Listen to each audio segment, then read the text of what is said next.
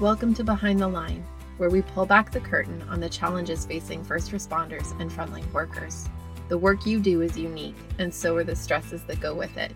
Join me as we tackle key issues to reduce risks for burnout, and as we work to support you in doing the job you love without sacrificing being the kind of person you want to be.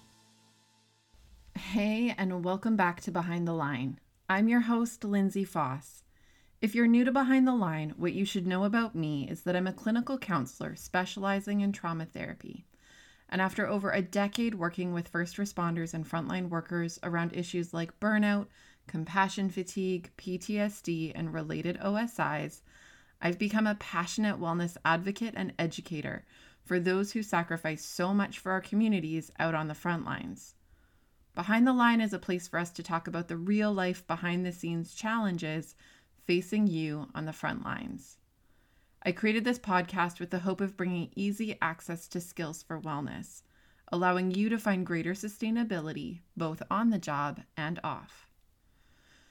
You guys, there has been a lot going on in the background of things, and I wanted to take a minute to celebrate some pieces, take a quick look back, and share about where we're headed.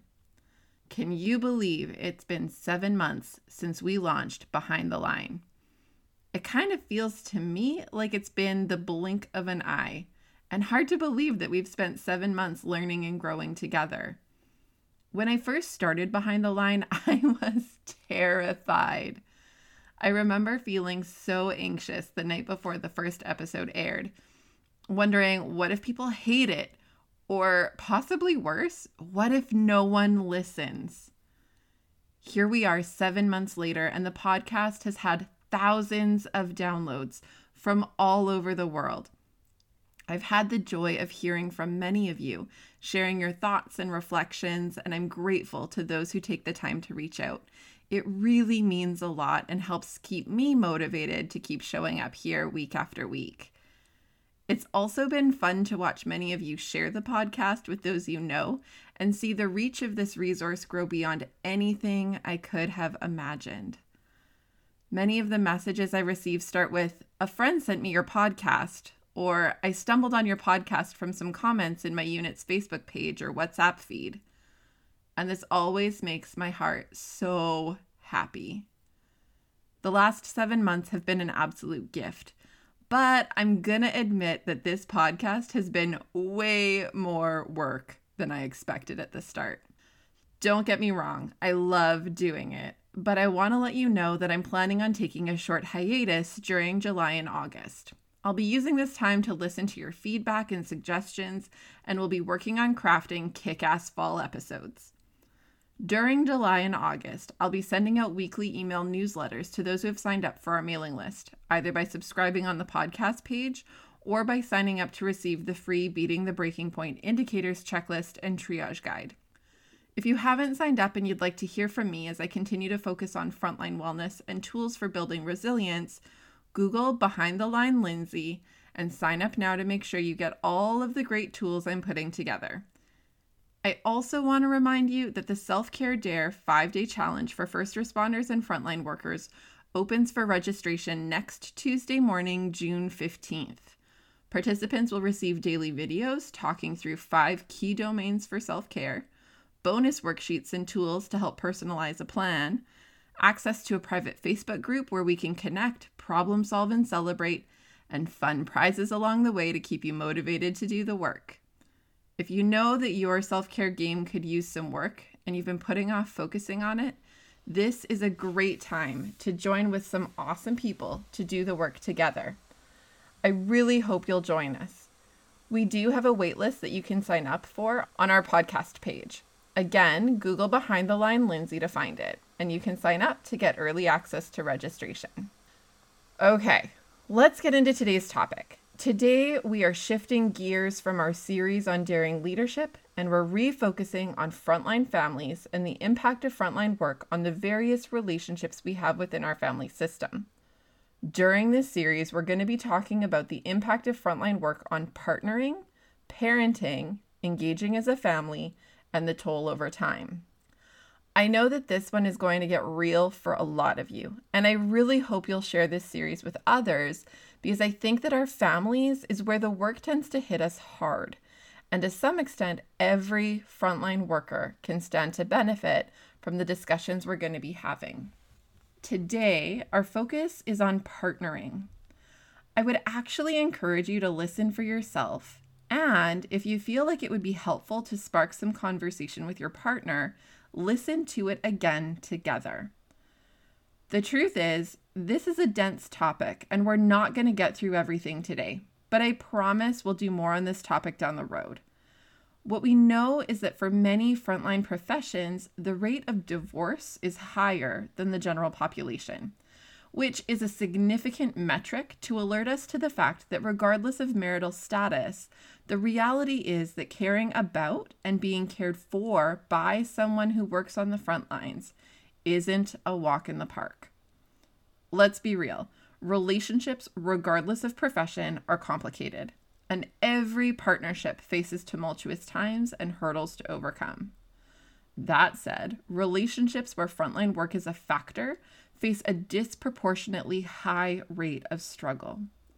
There are a lot of reasons for this. Shift work is hard, the pay usually isn't spectacular, which can lend to financial stress within the relationship.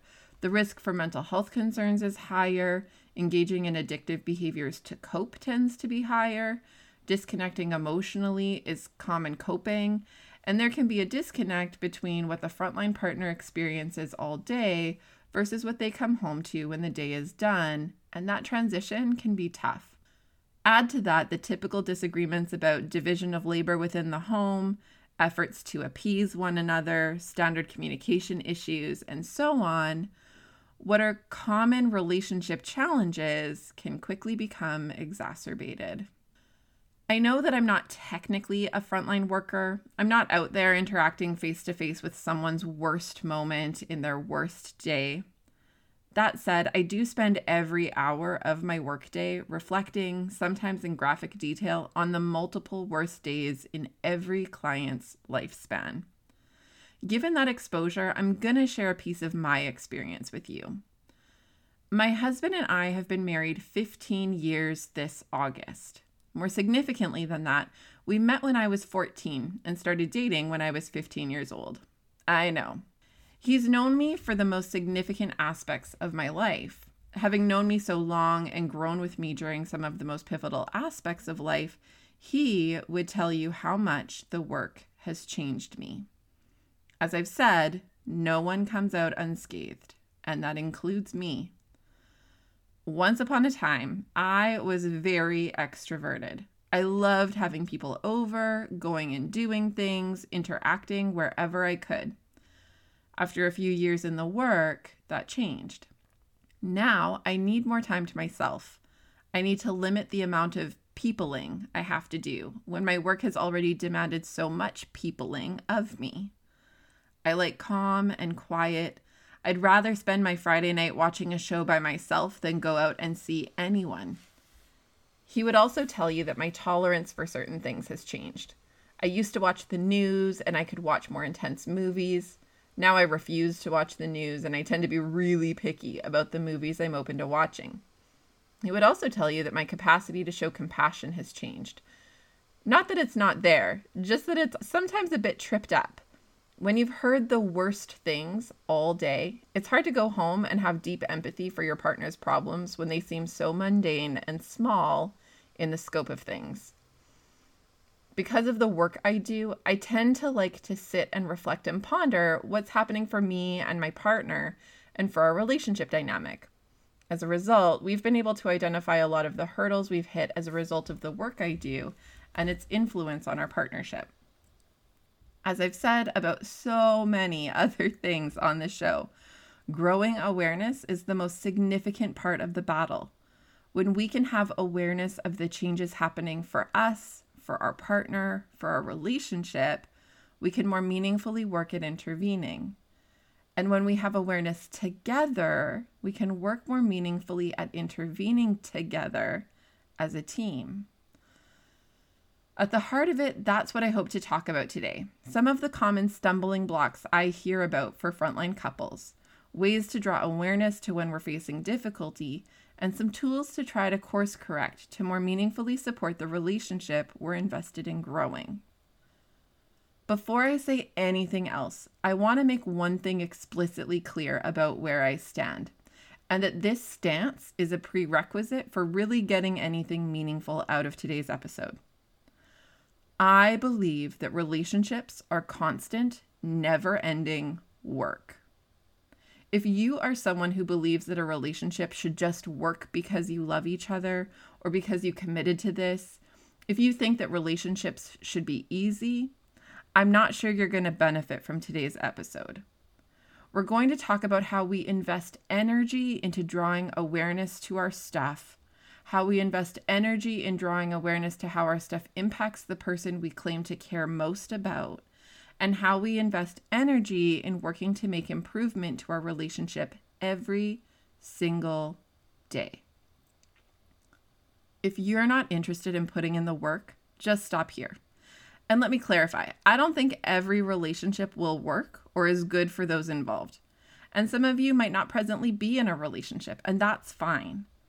There's good stuff packed into today's episode that can stand to benefit for the future relationship you long for. I'm talking specifically to those people who are in relationships that they're committed to, but whose perspective is anchored in a belief that they shouldn't have to contribute work to fostering growth in the relationship. For those who are ready to do the work, let's go. When I speak to partners of first responders and frontline workers, I generally hear 4 major concerns. 1, my partner struggles to be present with me and our family. Even when my partner is home, it feels like they aren't connected. 2, my partner struggles to talk about what's happening with them. I get that they're trying to protect me from what happened in their day, but I feel like I'm losing connection to knowing them. 3, my partner struggles with emotions. They seem to rage or be numb without much in between. And 4, given my partner's struggles, I feel like I carry the weight of keeping everything at home afloat. And I feel like my partner doesn't see how much I take on or have compassion for how hard it is on me at times. I'll say right now that if there are others that come up often in your home that you would like me to tackle in another episode, shoot me an email at support@thrive-life.ca and let me know. In all 4 of these areas, and really in any interaction you're having with another human being who cares about you, I want you to try to hear what's at the heart of it, the message under the content of what's being said. We're going to try to take these one at a time, and we'll talk about the message underneath as well as some tools for navigating. So let's circle back to the first concern. My partner struggles to be present with me and our family. Even when my partner is home, it feels like they aren't connected. Under the content of this message, the heart of it is, I miss them. There's this person who means a lot to me, who I chose to be connected to in this life, and they seem to be disappearing even when they're in the room with me. And I miss them because that's how much they mean to me. This piece is connected to the they've changed concern that I shared about from my own marriage story. It's a reflection from your partner that they see you, but you aren't showing up the way you used to, and the way they are used to having you. Now, the reality is that this is going to be a double-sided issue. On the one hand, you have some responsibility to find some tools to help yourself be more present at home. After all, you work hard to be able to have your life. So when you are in your life outside of work, you should be able to be really in it and not just tuned out waiting for the next emergency that demands your attention. This connects to much of what we've talked about in early episodes of the podcast around grounding and anchoring and mindfulness. Engaging in tools to help counterbalance the stress roller coaster that your brain is riding on the daily is imperative to be able to remain connected healthfully to relationships that matter to you. The other side of this is that your partner needs to shape their expectations of you. Is it acceptable for you to be tuned out most of the time you're home? No. But is it fair that sometimes your brain is going to tune out or override your efforts to be present? Absolutely. Helping your partner to know what triggers tend to send you into disconnected can be helpful to shape their expectations of you. For example, I find that increasingly busy spaces are not my jam. My partner knows that I'm more likely to disconnect and be less present when the kids are jabbering about something and there's music on and the dishwasher is running and the neighbor's dog is barking and he's trying to talk to me about something. I often use the term sensory overload to describe how my brain feels in those moments, and I can often just look at him and say sensory overload, and he knows that his expectations need to shift. He either needs to stop talking to me until things quiet down and my brain can process what he's saying more effectively, or we need to move the conversation elsewhere to be able to be present in it together. All right, the next frequent concern is my partner struggles to talk about what's happening with them. I get that they're trying to protect me from what's happened in their day, but I feel like I'm losing connection to them. The reality is that when we spend a significant amount of time at work, a tremendous amount of our living is spent working. And for a partner who's invested in us, cares about us, shocker that they long to know about us. Again, at the heart of this concern is I miss them, and probably some version of also feeling missed by them. Because it's hard to share openly with someone who comes across as closed off or restricting information. It's like wanting to give someone a hug, but a brick wall being in the way. Again, this is going to be a two-sided piece to work at resolving. As the frontline worker, you are responsible for cultivating a sense of connection in your relationship and contributing meaningfully to making that connection a two-way street. You have to bring something regularly and not just complaints. I get if it's hard or uncomfortable or not allowed to talk about work. Certainly, I share virtually nothing about my work with my partner due to confidentiality. That said, part of how we build safety and longevity in relationships is by finding connection, shared interests, and mutuality. We have to bring something. If you're struggling with this, I actually have a fun activity for you. In the show notes, I'll link to an app put out by the Gottman Institute, or you can search for Gottman Card Decks. Now, for those who don't know, the Gottmans are researchers and couples experts. They have written multiple best-selling books on the topic of marriage and couple connection, and one of their most important tools is called Love Maps. I know, it sounds totally cheesy, but at the core, it's really just about investing time semi-regularly to get to know each other, connect about silly things together, and share a sense of direction. The app includes their Love Maps prompts, as well as several other tools to connect and explore topics together. It's a great conversation starter and can generate some really interesting, meaningful, and connecting discussions. I dare you to give it a try. My husband and I did them together, and it was so much fun. On the flip side, your partner is going to need to, again, adapt some expectations. When we enter a partnership, we have ideas of what we think it's going to look like, and often for the average couple, the fantasy doesn't match the reality. This is even more true for frontline couples. We have to be able to adapt our expectations to know that my frontline partner is going to be changed by the work, and that this does impact their ability to communicate at times. That they might reserve talking about their workday because it's triggering or re-traumatizing. That they may struggle to know what else to talk about given how big and heavy their day feels. Again, finding common ground and some ways to connect around topics outside of work can be really valuable to try to bridge the gap together. I love when instead of asking about my day, my husband asks my thoughts on some random topic. It gets me thinking, it gets us talking, and it tends to be a lot of fun.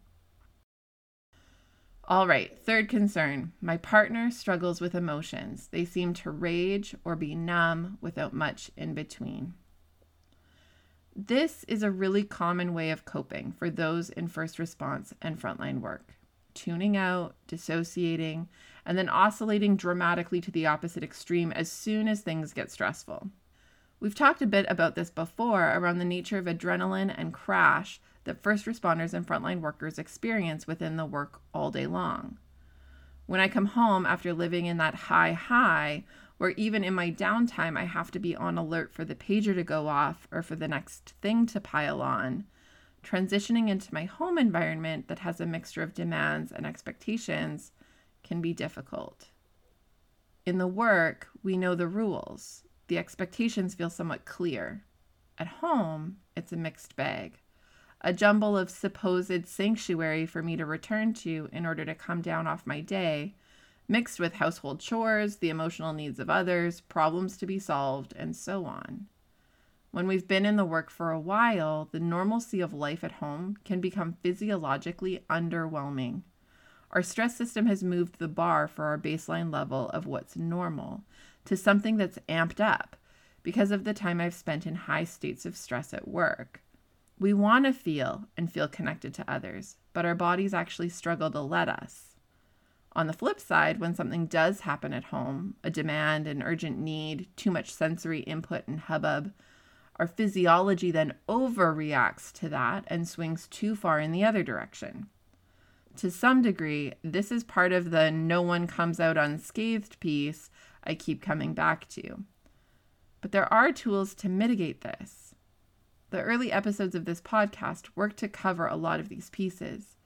Mindfulness, grounding, anchoring, self-care, and so on are the foundational skills that help allow us to transition and support our physiology in being able to access the range it needs to make that transition well. Additional skills can also be helpful. In our house, there's a rule that no one's allowed to make big demands or ask lots of questions of Mummy when she first gets home for about 10 to 20 minutes. I'll even set a timer sometimes. After spending my day meeting everyone else's needs and responding to demands for those I meet with all day, I need a few minutes to settle into my home space and my wife, mom, non-counselor headspace before I can effectively navigate more needs. I need a bit of quiet and a little space to let my physiology come down. I know that after that few minutes, I'm usually pretty good to go. So I get clear with my family about what I need, and I reset that boundary if those in my home are forgetting about it. I know a lot of people who use their commute to come down a bit and support their transition. Some I know drive home but still don't feel totally ready to re-enter their home life, so they'll park the car and do a lap or two around the block to get some fresh air, clear their heads, and prepare to adjust and transition. I think when we have conversations about how we're doing and what we're needing, generally the people who care about us want to help in that, especially when they get the benefit of having you be more present and connected when you are around and have been more effective in making the transition home. I often encourage couples and families to come up with a code word, like cantaloupe or pickles. It can really be anything you agree on. Or a gesture that we collectively understand means that things are getting harder to cope with and I need to exit the situation and take a bit of a breather to recalibrate myself and regulate. The agreement is that when I exit, I will effectively and actively engage in coping strategies that help me calm down, and I will re-enter and reconnect once I feel good. All right, last common concern. Given my partner's struggles, I feel like I carry the weight of keeping everything at home afloat, and I feel like my partner doesn't see how much I take on or have compassion for how hard it is on me at times. One of the things I've heard from a lot of frontline spouses and partners is that all of the resources online around being a frontline partner have to do with ways to help and support your first responder or frontline worker partner. The resources and supports for those who care for a first responder or frontline worker generally circle around how to keep things calm at home, how to recognize mental health concerns in your partner, and how to be a resource for health and wellness for their partner. Meanwhile, who's caring for them and their needs? This is incredibly common and really unfair. And I would argue that it's a major contributor to the divorce rates for a lot of frontline couples. Not always, but often, the non-frontline partner feels left to hold a disproportionate amount of household tasks, childcare, chauffeuring, and so on, in the midst of their partner's shift work and tendencies to be numb or disconnected when at home.